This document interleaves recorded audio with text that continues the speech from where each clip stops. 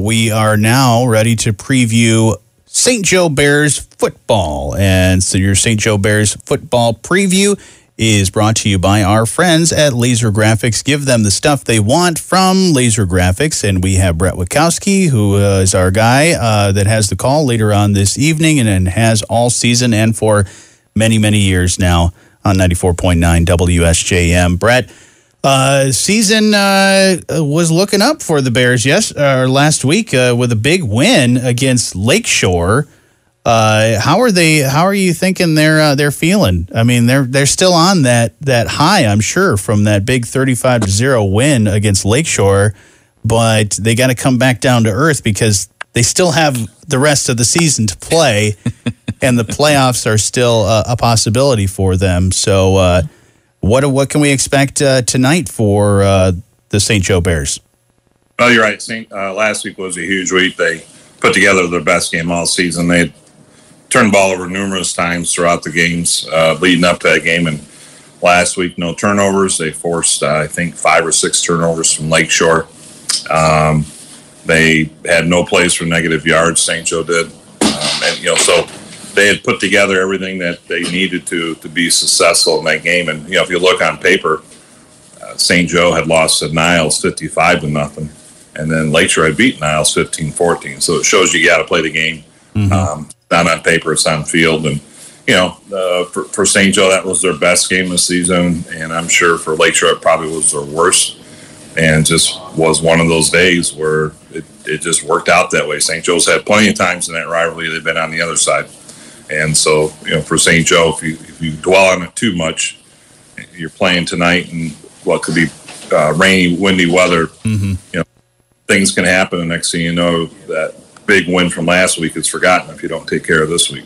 And with the, rainy weather, a little bit wet, it could, make the ball a little slippery. So really you need to win the battle on the line of scrimmage.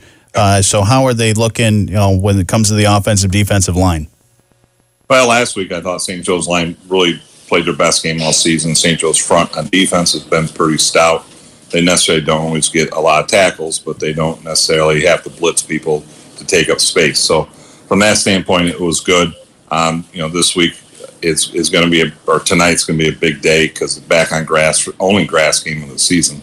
And with the rain, the footing is going to be a key. For Mattawan, they like to go one back sets and like to throw it around. But with the weather and their quarterback got knocked out last week, sounds like it might be done for the season. St. Joe's, I think, preparing for lots of different types of offenses that they might see tonight. Okay. And then what's the offense for St. Joe? I mean, what do they got to do to really get things going? Because they primarily will, they can run the ball pretty well. So I think they'll be okay with that. But what do they got to go up against with Mattawan? How's their defense side looking for Mattawan? They play like a 5-3 and a 6-2 front, which is very unusual in football at any level. That's kind of what you see in Rocket football. Not so much at the high school level, which is really to stop the run game. St. Joe throws the ball better than they have in the previous part of the season.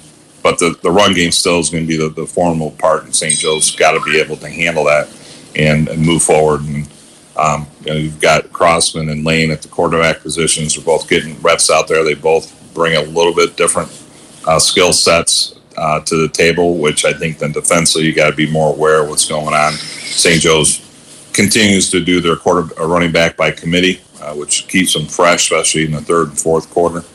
And we had mentioned, I think, Andy Barlow was back first time in 2 years from injuries in that backfield for St. Joe. And he made, I think, a big difference. He was our laser graphic player of the game. And I think him and his ability to run hard and just probably the emotional side, seeing a teammate out there for the first time in 2 years after going through some serious injuries, had to be emotionally huge. Yeah. And you mentioned this is their first game on grass the whole season? Only game. Wow. Yeah. Everybody in the conference has pretty much gone to turf. So what, how do you prepare for that? I mean, I guess there's grass where in the practice field and areas like that you could practice, but it's a totally different feel for the entire team, for the defensive backs and just runners and everybody. So, I mean, I guess how do you prepare for that? I mean, I know because I was always used to grass. I never really played on turf. But what do they do, and how is that going to change things? Well, they've moved out to the practice field besides Dickinson Stadium. The only thing is it might be a little bit slower turf. Yeah. It depends how long Mattawan lets the grass grow. We've been up there before where it's had comb overs, and where it looks like a tractor pull in the middle. And so that will change it, but it is a slower game. What's interesting, if you follow the NFL, the players are pushing to get rid of turf, go back to grass. And I did see a stat where injuries per 100 plays is 10% higher on turf than it is on grass. So, but in high schools, a lot of it just comes down to money. So if you can find a donor or somebody like St. Joe and Lakeshore have to put in the turf, it saves the water, the mowing, and all those other costs, fertilizer throughout the season. Now, it is Friday the 13th, so I got to ask, when you were playing, and even now as a broadcaster, do you have any superstitions? Because I know you have or things that you do that are routine to prepare for a game. Because what do you... I don't have routine. After 32 years, I have a lot of routines. Yeah. But they're not superstitious. It's just a routine. One is the heater comes to every game, and it's getting used now.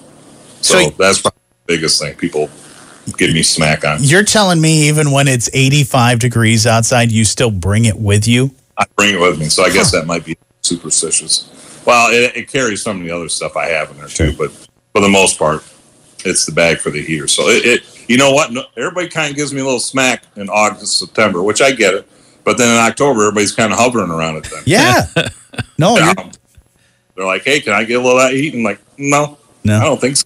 It's all mine. I think you can leave it home today, Brett, because it's going to be, it's 52 right now. This is balmy weather.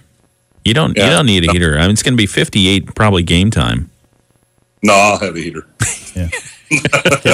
He had the heater back when it was, still like 60 at night. He was still rocking the heater. It'll be set at 72 degrees. We try to keep it at room temperature. That's great. Well, looking forward to the game later on tonight. You'll be able to hear it right here on 94.9 WSJM. Pre-game starting around 6:35.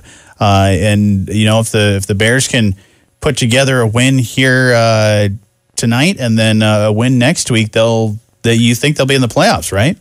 Well, St. Joe and Lakeshore will be in playoffs if they're 5-4. Okay. But either way, both of them play a tough schedule. Both are one of the smaller teams in the conference. Lakeshore is the smallest. I think St. Joe might be the second smallest.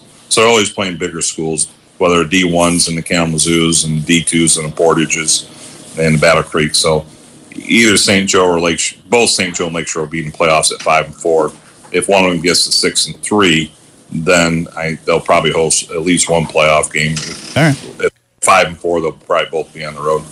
Well, he's going to be nice and warm. He and Joel ready to go for tonight. And one key question, Brett. Last week you sent me a picture from the game, which I thought was probably the most critical moment, which was where you were. I think the offensive line was milk and the defensive line was the cookie. And he was showing you game plans. Wow. No, how are the cookies? Well, they're always good. Mama Graziano cooks those up. As I said, she can only get 4 in a pan. And then they brought us some milk. So we had cookies and milk at the game. Very nice.